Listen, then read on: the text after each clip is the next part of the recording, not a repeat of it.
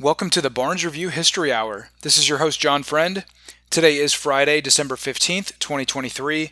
The Barnes Review History Hour is a program featuring contributors to the Barnes Review History Magazine, a bi-monthly print and digital publication dedicated to bringing history into accord with the facts, as well as other special guests.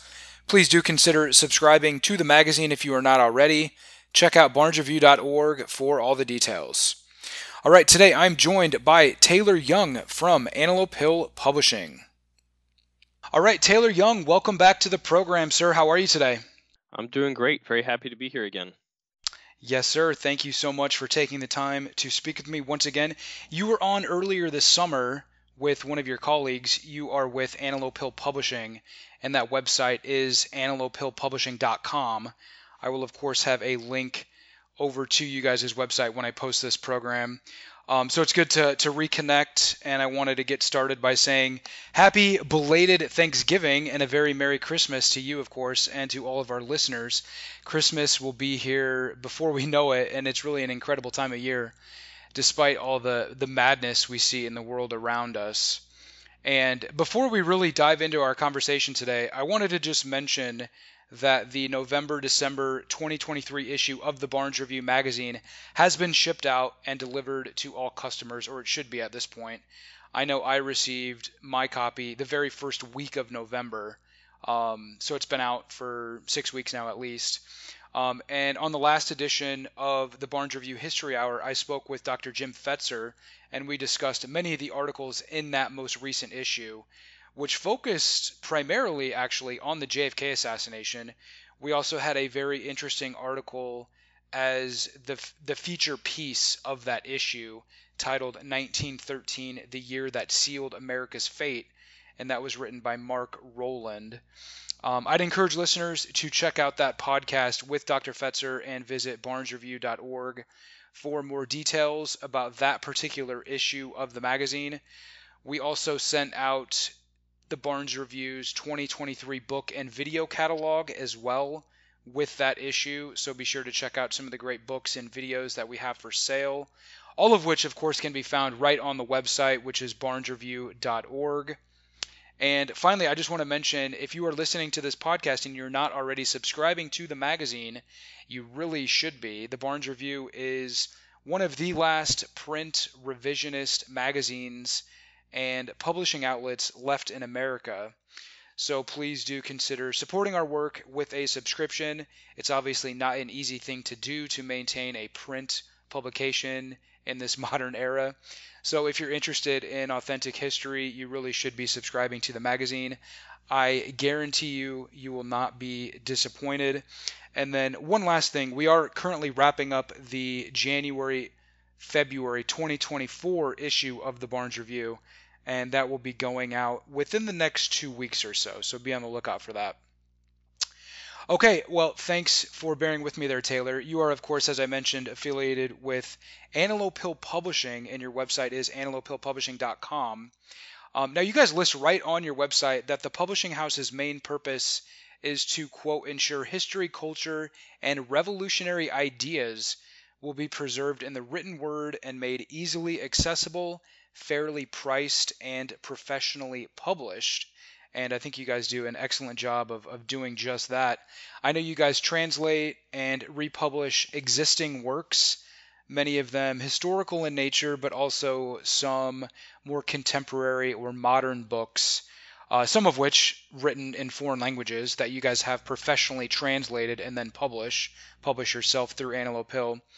And I know you've also published some original content as well from dissident authors. And if you go to your website, I know you guys have an announcement up there, encouraging original material from, potential authors or writers. If you have any sort of manuscript that you're working with, to reach out and contact you guys, as well as, people that are capable of doing professional translations. We're going to be talking much more about a book that you guys recently published called The Sword of Christ by Giles Corey. But before we do that, do you want to comment on the purpose and mission of Antelope Hill Publishing? There's obviously a lot of overlap with what you guys are doing and sort of what the Barnes Review has been doing since its founding back in like 1994, at least with some of the books that we publish. Yeah, certainly. So you gave it a very good rundown, but um, as you know, there's a wide variety of books that we've published and that we seek to publish. And it really started in the beginning with focusing on um, historical works and ones that were out of print or difficult to access. Or that didn't have, weren't accessible to an English-speaking audience at all. So, for example, *The Burning Souls* by Leon Degrelle was one of our very first ones, and that was the very first English translation of that book. So we were very honored to be able to kind of make that contribution by making that available. But pretty early on, we started getting original authors who submitted works that were very worth considering, that were valuable. We had The Transgender Industrial Complex by Scott Howard, another one of our most popular books. And we had our first fiction book, which was Let Them Look West by Marty Phillips, who also recently put out a second fiction book entitled Millennium that we published this year. So, yeah, so since then we've had quite a wide range.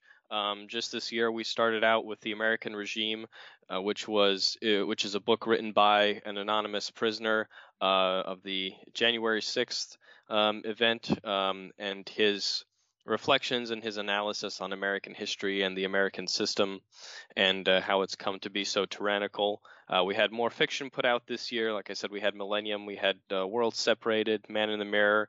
We had more historical works. We had Michael by Dr. Joseph Goebbels. Um, we had The Culture of the Teutons, Story of the Russian Land. We had our annual writing competition book. Most recently, we had ROG Nationalist's Man's World Annual Magazine, and two books by Paul Kersey. And of course, we had The Sword of Christ as well. Um, so that's the kind of variety that we're looking for, that the kind of ideas and works that we're very happy to be able to bring to light and to bring to people's attention. Yeah, you can Yeah. expect more of that in the coming year.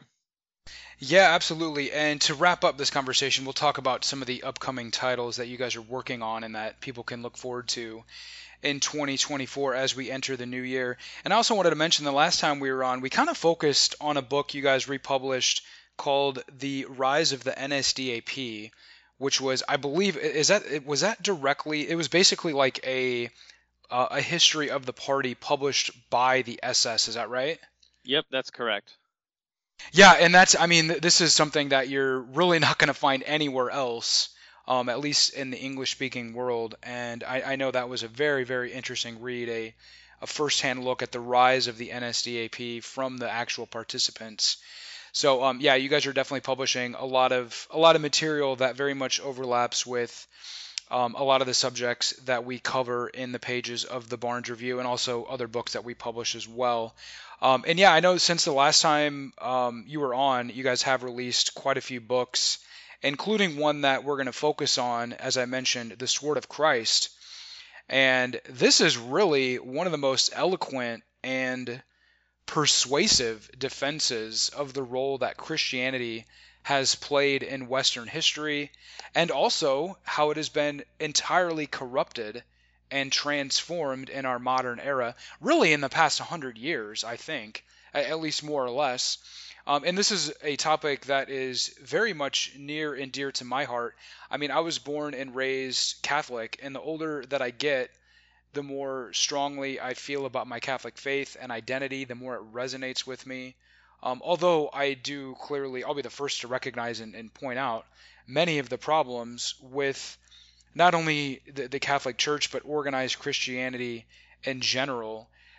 So I did want to be upfront about that. I think most people listening, regular listeners to the podcast that I do would understand or recognize that I am very much influenced by my Catholic faith and have total respect for Christianity, and that's sort of my perspective. I'm just curious, before we get started, just for clarification purposes, were you born or raised Christian, or do you have any strong feelings about Christianity? Yeah, I was raised Christian, Protestant, and I still am. like you, it's a very, very big part of my life and a very big part of my motivation in general. So, also a very, subject that's very near and dear to me, and I think is very important. And it's the book focuses a lot on some things that are more common to Protestantism, like Christian Zionism, for example. But it does talk about just like the state of Christendom as a whole, or the state of Christianity as a whole. And there's the problems that are manifesting today are really not tied to a specific branch or denomination anymore. You have the same kind of rot manifesting in all of what calls itself Christianity. Yes, absolutely. I completely agree with that.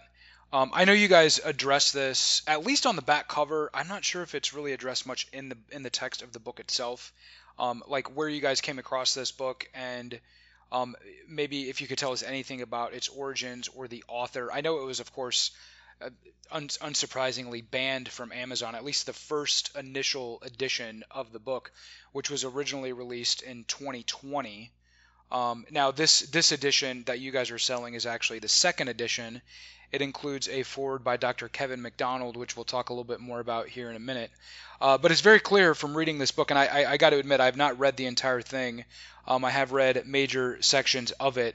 Um, Giles Corey clearly did his homework and knows a lot about what he's writing about, and it's a very, very powerful book, I think. So, what can you tell us about the origins of this book and its author? Not much about the author. He's kept pretty private.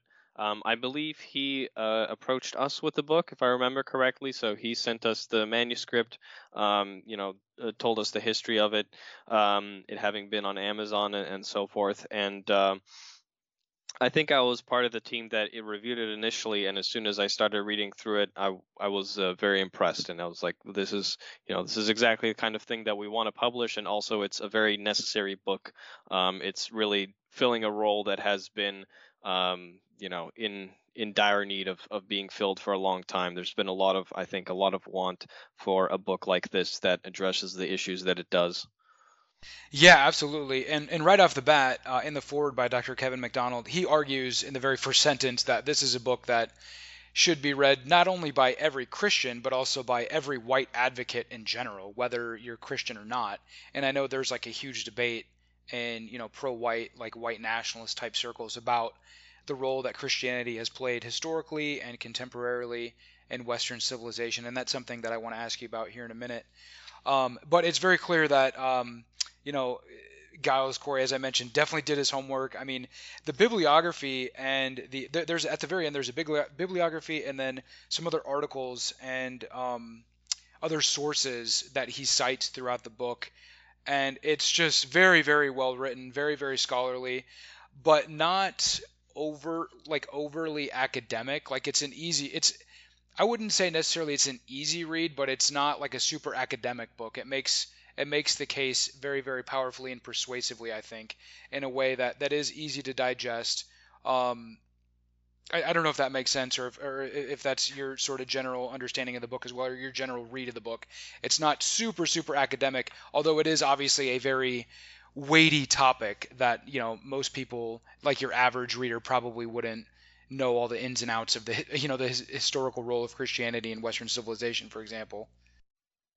Yeah, absolutely. Well, it's not it's not written like a academic like a journal article, but it is like it is very well researched and it's very well argued, and that is part of I think what helps it to read so well is that it's very persuasive. It's driving toward a goal. It's driving toward an argument, and that keeps you moving along, as well as the information, which is very interesting. Yeah, absolutely. Well, and I had mentioned the forward by Dr. Kevin McDonald, who has been a huge influence on my thinking over the years. He, of course, maintains the OccidentalObserver.net.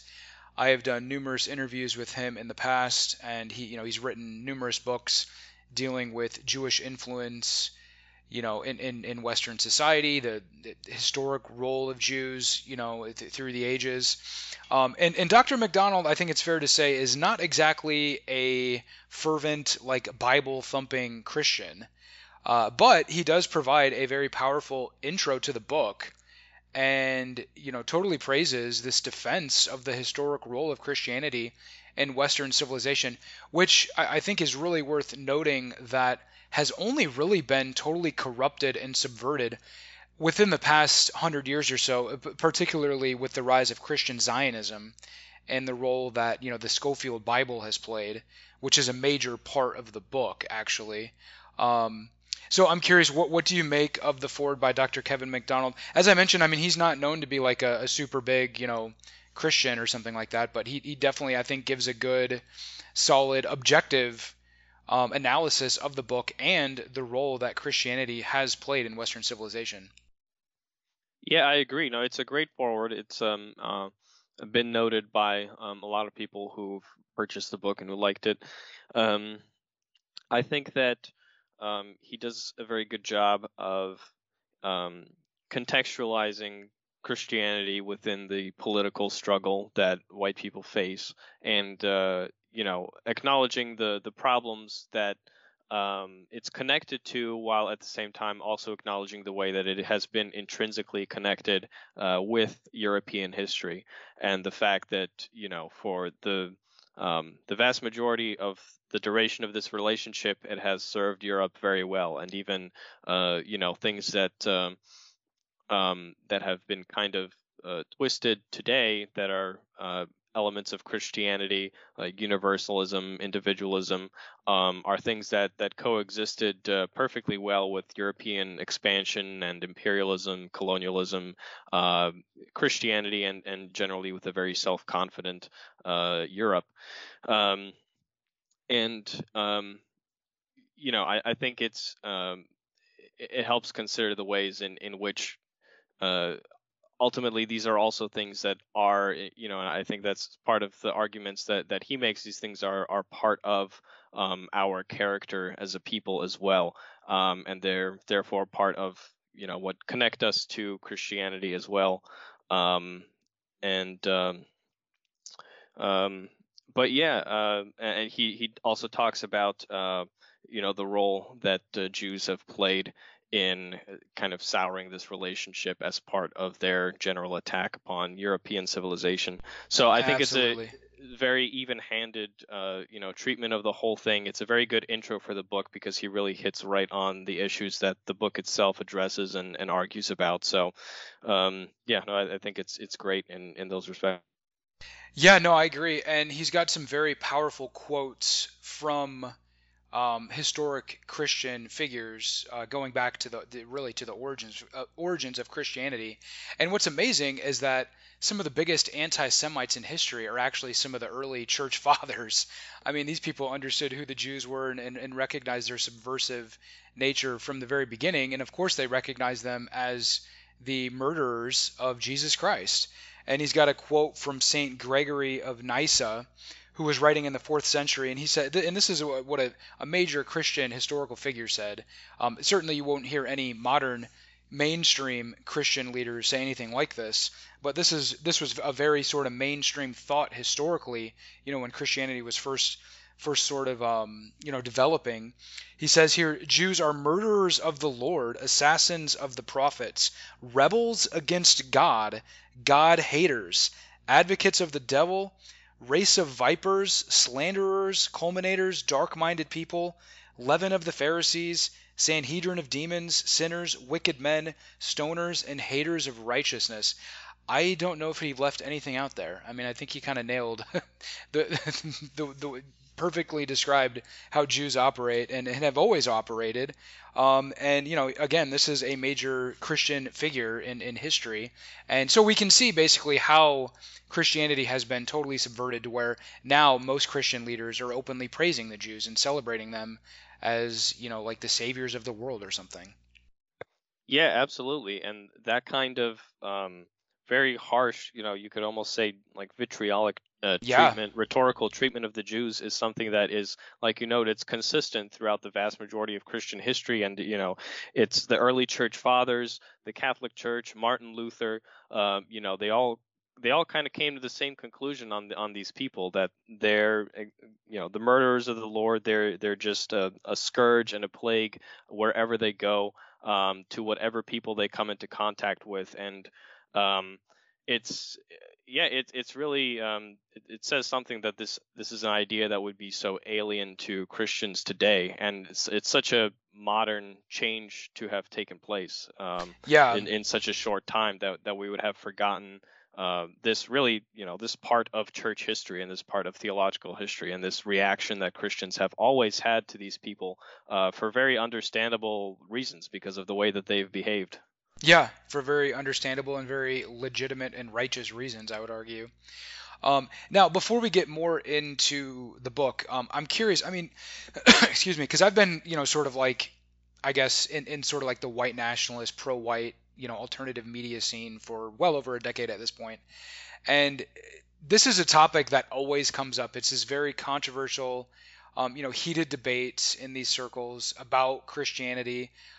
I'm curious, like, what do you think? Like, how productive are these debates? How productive is promoting an anti-Christian narrative politically, for example? I don't think it's very productive at all, and I think it's a very ignorant look at Christianity historically. Sure, there's all sorts of problems with modern Christianity, with modern institutionalized, organized Christianity, which Giles Corey fully admits and articulates very, very well all throughout the book. I mean, we're some of the like the pro-Christian, white nationalists are some of the biggest critics of organized Christianity contemporarily. But I just don't think having an anti-Christian narrative is a very smart political strategy, and I'm curious what you think about that. Yeah, absolutely. I would agree with that. And it's funny because, you'll one of the criticisms of Christianity that you'll often hear in this type of politics is, well, these people, they put their religion ahead of their race, and that prevents them from being able to unify with other white people and be able to effectively form a collective with other white people. But you see pagans doing the exact same thing, and they'll refuse to work with white Christians because they're Christians. There's a lot of problems that go both ways. I mean, ultimately, I absolutely agree with you that you can't have an effective political movement that is anti-Christian. Um, Giles Corey, he does make the argument in the book as well that ultimately Christianity will be necessary for the salvation and for the restoration of the West. The only nuance that I would have is that. I do think that it is useful to some degree for like serious ideological challenges to exist for modern Christians, especially because in a lot of the ways that this book covers, like Zionism and so on. This is something that they just take as granted, that they've never encountered a serious challenge to, or for example, thinking about the relationship between Christianity and collective racial identity. um, the way that Christianity kind of manifests today as a cultural phenomenon is anti-white in a lot of ways. It's philo-Semitic, and I find value, at least personally, from the fact that there are serious uh, like non-Christian or even like neo-pagan positions and ideas that take themselves seriously and that do challenge Christianity in these respects. Not because they're challenging, not because to me they present a challenge to my faith itself, but because um, they serve as a reminder to Christians that you can't abandon your people. That's not what God has called you to do. And if you do, then they're going to react in predictable and understandable ways.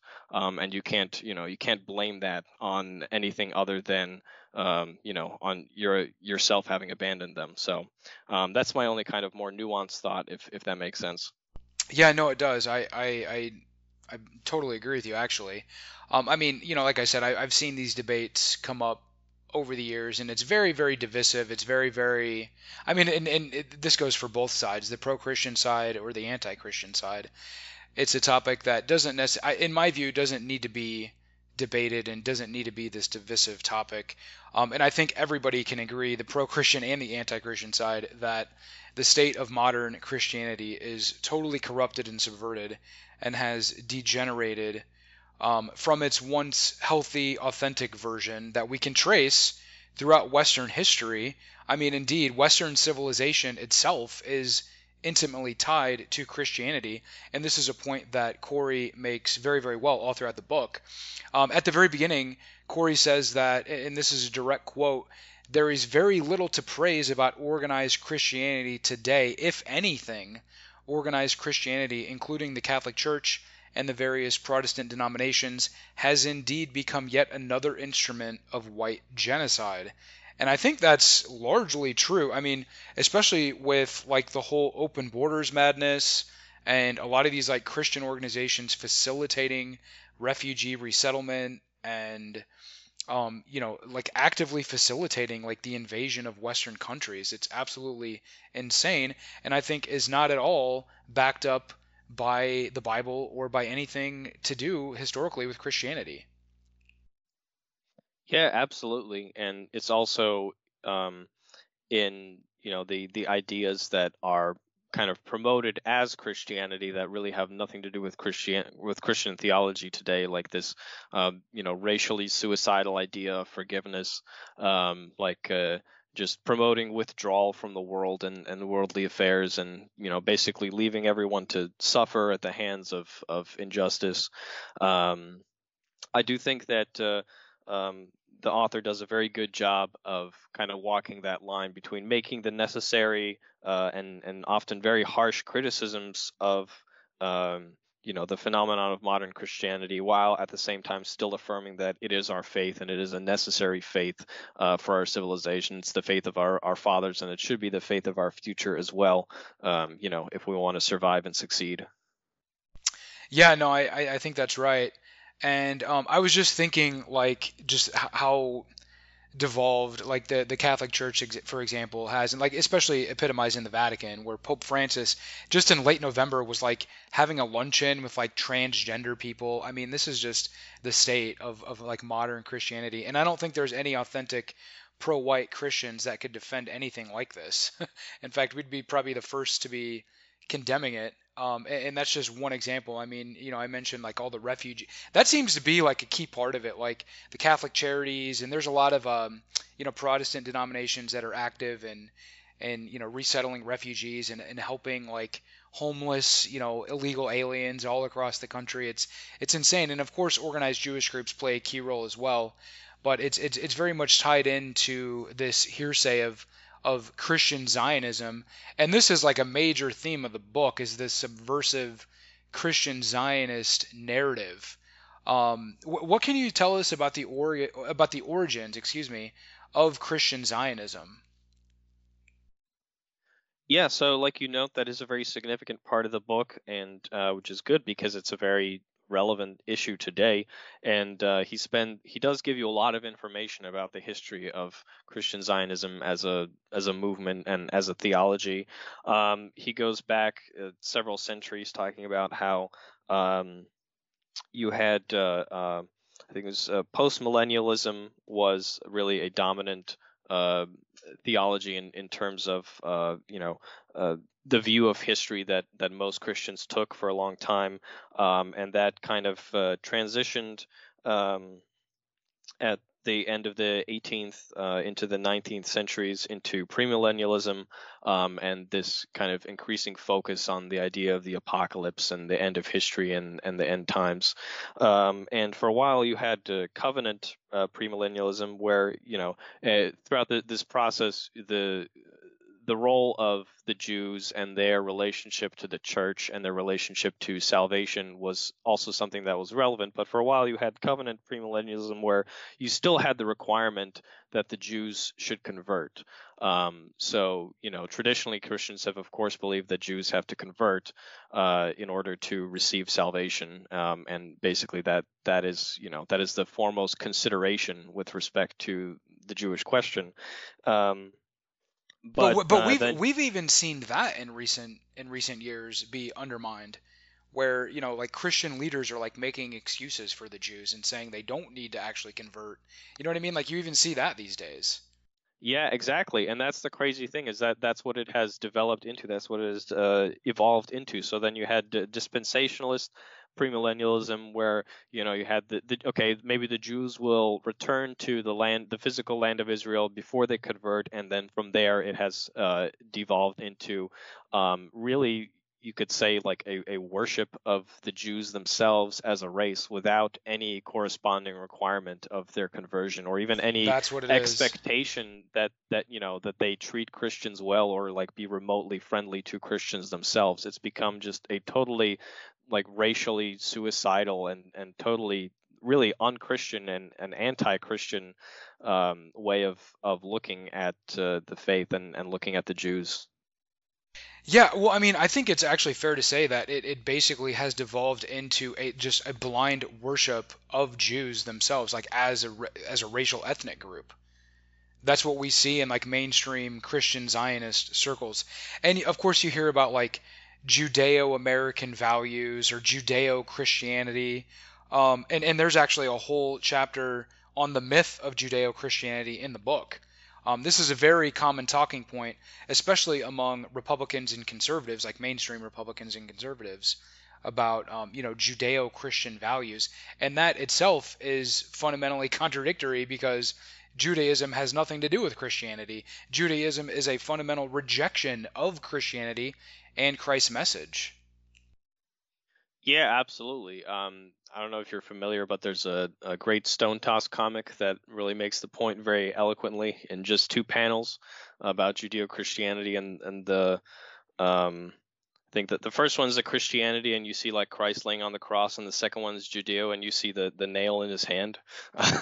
So Yeah, I think that gets the point across. But yeah, I mean, it is absolutely again, relatively modern fiction, this idea of Judeo-Christianity, as well as the idea of, Jews or Jewish intellectual or religious influence having played this significant role in the history of European philosophy and European development. I mean, when you consider how adversarial the Jews and Europeans have been throughout all of our history, really, and how many times they were kicked out of places and persecuted after the crimes they committed against Gentiles. I mean, it really is absurd to speak of the idea of a Judeo-Christianity, or speak of Jews as having some claim or some significant part in the intellectual history and the development of European civilization.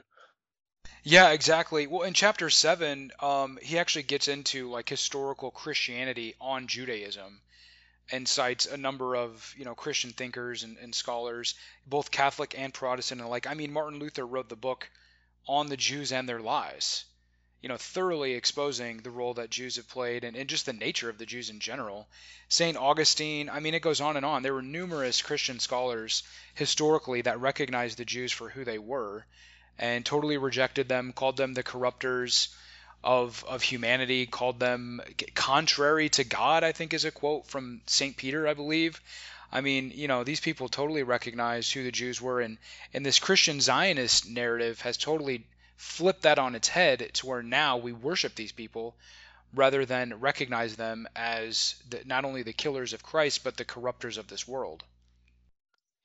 Yeah, absolutely. And when I first had like learned about this topic, a while ago now, some years ago, one of the things that surprised me was just how scummy the history of this whole movement is. Like, especially when you consider Cyrus Schofield, who is the father of the Schofield Reference Bible, which is really a major taking off point for dispensationalism and for Christian Zionism. And I mean, he was a criminal, he was a scoundrel, he abandoned his wife and his family. He never really achieved anything until he became basically the puppet of a wealthy Jew, and then created this reference Bible, which, as the book notes, within a few years of it coming out and its immense popularity, his innovation was to basically insert his own commentary through the footnotes, as well as chapter headings and stuff like that. And within a few years, people were basically treating the footnotes as though and their interpretation as though it were part of Scripture itself. So when you actually read into some of this stuff and how it came about, it's often a lot darker and more gritty than I think anyone would really imagine when thinking about the history of the Bible or the history of different strands of Christianity. Yeah, no, and that's interesting. And I honestly don't know a whole lot about the Schofield Bible. He was Cyrus Schofield, correct? That he was an American, and he was funded by wealthy Jews to create this Bible, right? And is it still being used today? I honestly don't even know. Like, does it still have as much influence as it had back when it was first published?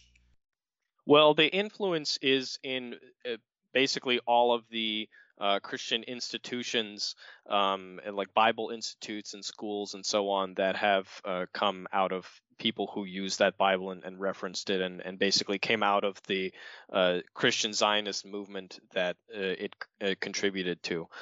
So and again, this is another thing that's traced in detail about the book. And as he goes on, he mentions more and more names that people today would be familiar with: Russell Moore, Moody, and so on.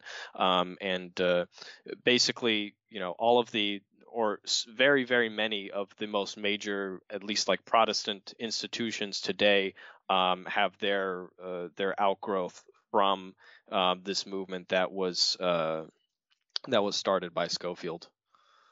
Interesting. Yeah, and there's a lot of details in the book about this aspect of Christian history that are very important, and that most Christians would never have even ever encountered. So I think that's a very, very critical aspect of the book. Now he also gets into like how Jews themselves view Christians and just Gentile society in general.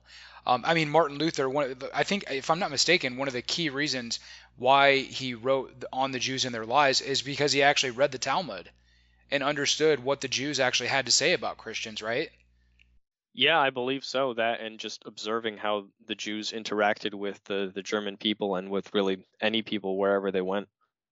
Yeah, yeah. Well, and I mean, basically, like most Christians, again, historically, viewed the Jews as outsiders, as very subversive anti-Christian forces, and that they should be excluded from society. And as you mentioned previously, there are countless examples of Jews being expelled throughout Europe, really throughout the world, due explicitly to their behavior. Yeah, absolutely. I mean, it's a famous meme of 109 countries, or 110 at least. I think that we're up to now. I think Yemen was the 110th. Um, and of course, it's probably been more than that. But that is the history of Jewish and Gentile relations. It is exploitation, and crimes against the Gentiles on the part of the Jews, crimes which they justify and find motivation for in the Talmud and in their traditions, and crimes which they often brag about whenever they feel like they can get away with it. And in return, eventually, the Gentiles will kick them out. So it's just that now we have this problem on a global scale. So, um, you know, And not only on a global scale, but they're so entrenched and wield just outright dominant political, cultural, and economic power all throughout the West, especially in America. I mean, it's almost unbelievable that they could get up and call you an anti-Semite for simply recognizing these facts. I mean, all you got to do is look at Joe Biden's cabinet, for example. I mean, is there any non-Jew at all involved in his administration at this point? It's incredible how much power and influence that they wield, and yet, they'll still gaslight you and call you this crazy conspiracy theorist for noticing it. It's absolutely outrageous. And I mean, this is on full display with this whole situation in Gaza and in Palestine, where the Israelis are just openly, committing genocide and ethnic cleansing of the Gaza Strip, for example. And here's America, at least our political establishment, fully on board with this, and even many, Christian Zionists fully on board with this. I gotta say, I mean, I go to mass every weekend, and this topic never has actually come up. Like so, like at least the church that I go to, the we're not really being taught about how Israel's our greatest ally or something like that. I'm curious what it's like in other like more evangelical type churches. I'm sure that they're getting all of that propaganda and all that nonsense, and it just makes me think like, the propaganda and like the brainwashing that powerful that people can't recognize what's going on over there, despite how obvious it all is? I mean, unfortunately, to a large degree, yes. I think for many people, that's really the only lens through which they view the conflict or Israel in any context, is that these are God's people. But I think it filters even out past that into people who are less religious or less Zionist, and you'll still have people seeing Israel as this bastion of democracy and human rights, and this kind of natural ally for the West or for Christians or for white people, that is one of the most insidious and evil parts, is that um, these people are in control of our governments, and they get us to fight their wars for them. They get us to destabilize other countries and basically be their military. They extract resources from us, from the United States, for the benefit of Israel. And then when it comes to their crimes, they try to again like drag us down with them, and like put the blame on white people and on Christians for the crimes that Israel is committing in Gaza or in other places. There really is no solution to it other than like these people have to be removed from power, so that they cannot associate us with the crimes that they commit against humanity.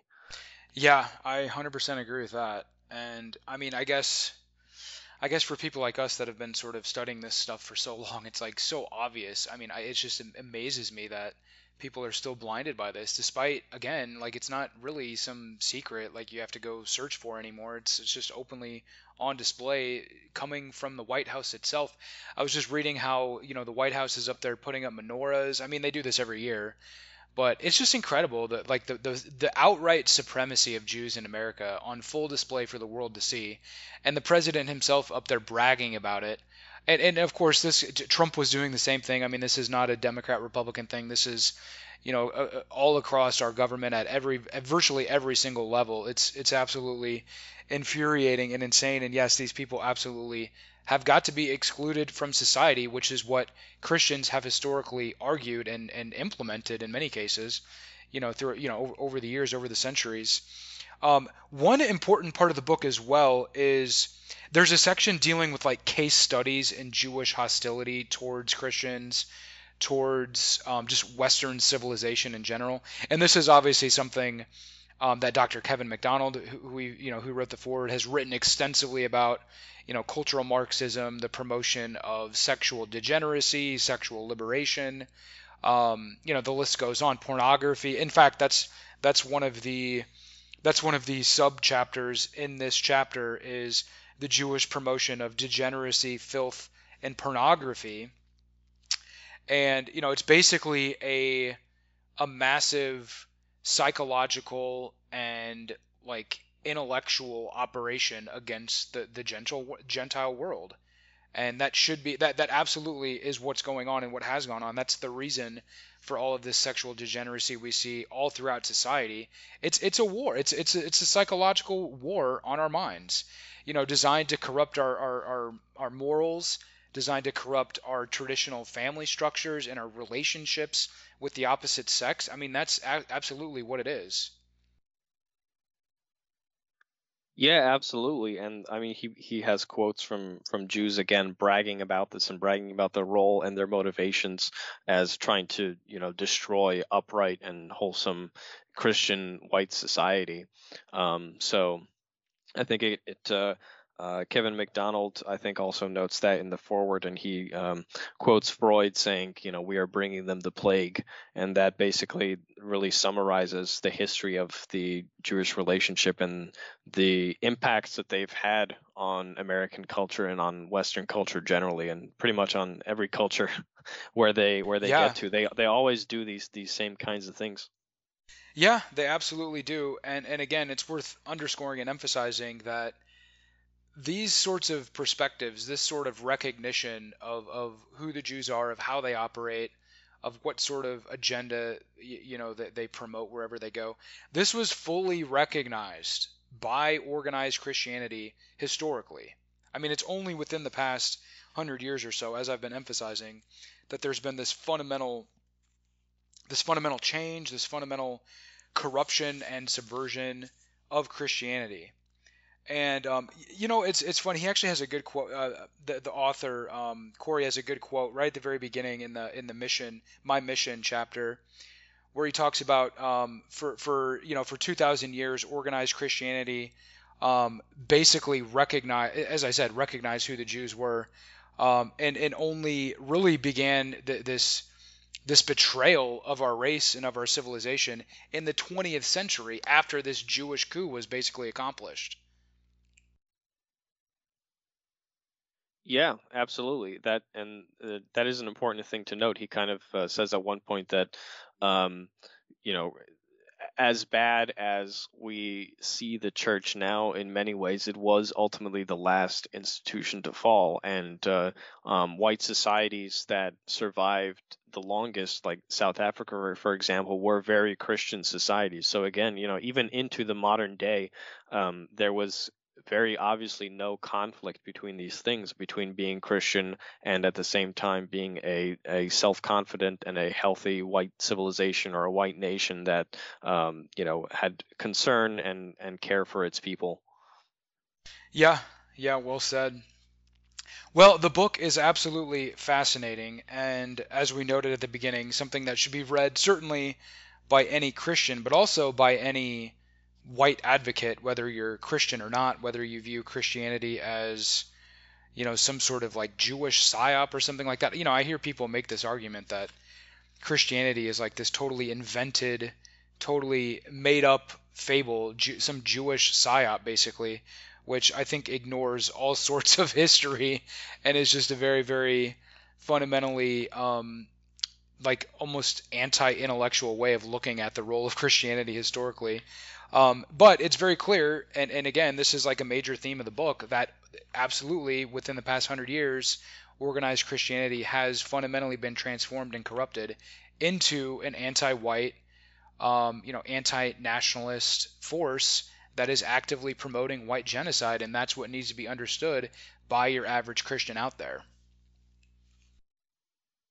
Yes, absolutely. And another way in which that manifests, and he also, again, he talks about this a little bit when going through some of the history of Christian Zionism and how it came about, and how this change into premillennialism, the idea that we're living through before like this big apocalypse and then Christ will return, it coincided with a Christian disengagement from public life. And that is something that I have seen all of my life, and that I have encountered, and that really manifests in just often kind of ridiculous and contradictory ways. So you'll have Christians like insisting that you have to vote Republican or you have to like vote pro-life or something like that, which, I agree with that, obviously, in terms of the principle there of being pro-life. But on the other hand, when it comes to saying, well, interrogating the actual results of our government system or the politicians that we vote for, then they'll suddenly switch entirely and say, well, we shouldn't expect like anything. We shouldn't expect to get anything here on earth. Like, we're just living for the kingdom of heaven. And it that is really the way that a lot of Christians today engage with the world around them, which is to say that they don't. Basically, they just leave it to run and spin its gears because they're convinced that it's going to end any day.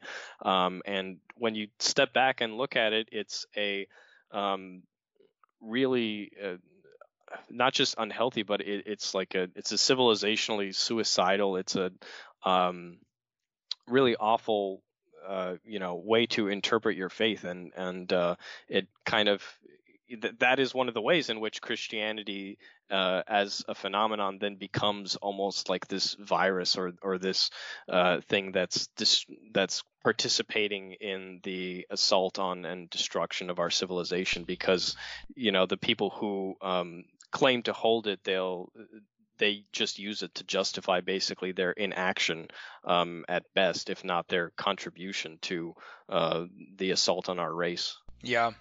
Well, and again, I think that's a fundamentally, totally distorted and weaponized interpretation of Christianity, certainly from a historical perspective. That's not how the great Christian leaders throughout history viewed their role in this world, certainly. And that's a very, very modern phenomenon, basically straight from the mind of a Jew to corrupt Christianity and to turn it into this active, sort of proponent of this Jewish white genocide agenda, very, very evil agenda. And this book absolutely lays this all out very, very well, very, very scholarly, very impressive book, honestly. Like I was really, really impressed reading through this. I don't know if you have any concluding remarks about the book. I will encourage people to pick up a copy directly from Antelope Hill. I'll of course have a link over to the book. I think you can get a hard copy for about $20. So it's really not super expensive or anything. The ebook I think is going for what, like I'm actually on the website right now, 645 for the ebook if you you choose Yeah. that option. I prefer a physical copy of the book in anything I'm reading anymore. It's becoming more and more difficult with each day of like staring at the computer all day. I much prefer to actually sit down and read a book, and this is one that I think definitely if you're a Christian you want to have. If you're a pro-white advocate, and I'm sure most people listening are both of those things, so definitely this is a book that you want to pick up. Yeah, absolutely. I mean, thank you very much for the recommendation. I also encourage everyone to pick it up. I guess just my last thoughts on the book were going back to what you were saying a few minutes ago about how this anti-white form of Christianity obviously isn't Christian, and it is important for us to distinguish that, and that's another thing that the book does, and he kind of goes into some of the from a theological perspective, what is wrong with Christian Zionism and how it basically takes God's promises that were about the coming of Christ for the salvation of the human race, and it twists them into being about the modern day Jewish state and the Jewish people. So it's like you said before, it literally just becomes a worship of Jews, and really not just a worship of Jews, but in place of our Savior. So it's really insidious and really an evil thing. But yeah, it is a really good book. It's really well researched. It's really persuasively written. It covers a lot of ground. And deals with a lot of relevant issues. So again, I would also absolutely encourage everyone to go pick up a copy. Yes, sir. Now, just to kind of wrap up, I want to talk about some of the future projects and upcoming books that you guys are planning on publishing in 2024. You actually have a section on your website, upcoming titles, that I'll have a link to, that people can check out, and just sort of see some of the titles. The Generation 68, The Elite Revolution and Its Legacy by Carrie Bolton sounds absolutely fascinating. That's a topic that I've talked pretty extensively with a guy named John Massaro, who's from that generation, and he has a lot of very interesting thoughts about that whole era. So that book immediately struck me. That's actually the first book listed when you go to that page on your website. But are there any other books you want to mention? I know it's a lot of the same sort of themes that you guys have published, previously.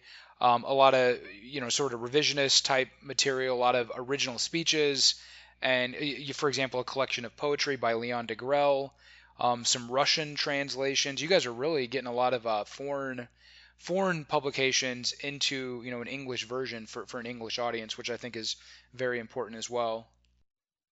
Yeah, well, that's one of the goals. So Generation 68 is going to be the first book that's going to come out next year.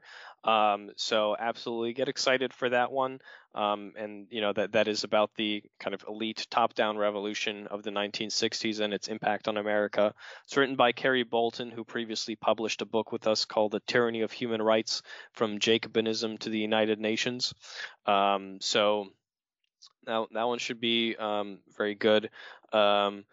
We're going to have our next writing competition as well. We do one of those every year. Like you noted, we're going to have a lot of collections, historical works. We're going to have a collection of Nuremberg rally speeches, the poetry by Degrelle. We're going to have another book about Jose Antonio. Um, a book about the Russian volunteers in Spain. So the Russian volunteers that fought on the side of Franco in the Spanish Civil War, which I think is something that really I didn't even know how much history there would be to that until like I learned that we're putting this book out, because I think a lot of people will hear Russians in the Spanish Civil War and they'll understandably think of the Soviets, but you had Russians on the other side as well. We're going to have another book by Dr. Joseph Goebbels, The Battle for Berlin, The Collective Speeches of Gregor Strasser, Confessions of a Traitor by Ernest Röhm.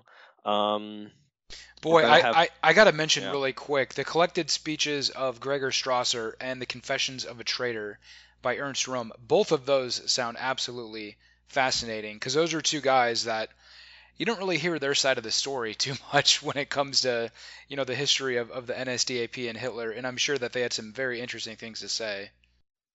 Yeah, absolutely. I mean, it's part of history, and that's what we want to preserve, and that's what we want to make available. So, besides that, we're going to have another book by Richard Daré, which we'd published one of his books before, A New Nobility of Blood and Soil. Um, and we're going to have another kids book as well. It's called The Great Napoleon for Little Children, which is actually translated from French with some very nice pictures in it as well. So there'll be that and more, all to look forward to next year. Very cool. Well, you guys are doing great work, and we certainly salute you here at the Barnes Review. I will have links over to the website. I also follow you guys on Twitter and your Telegram page. And again, I'll have links over to the Twitter and Telegram page for Antelope Hill. And I also subscribe to your newsletter via email, which you can do right through your website. So I'll have links over to all of that. And Taylor, thanks a lot, man. Thank you very much for taking the time. And please do keep up the good work in the new year. And very Merry Christmas to you guys and everybody else at Antelope Hill. Yeah, thank you so much for having me on again. Merry Christmas to you and all the listeners as well. Okay. Thanks, man. You take care. I will be in touch, and we'll do this again in the near future. Awesome. Looking forward to it. Okay. Thanks, man.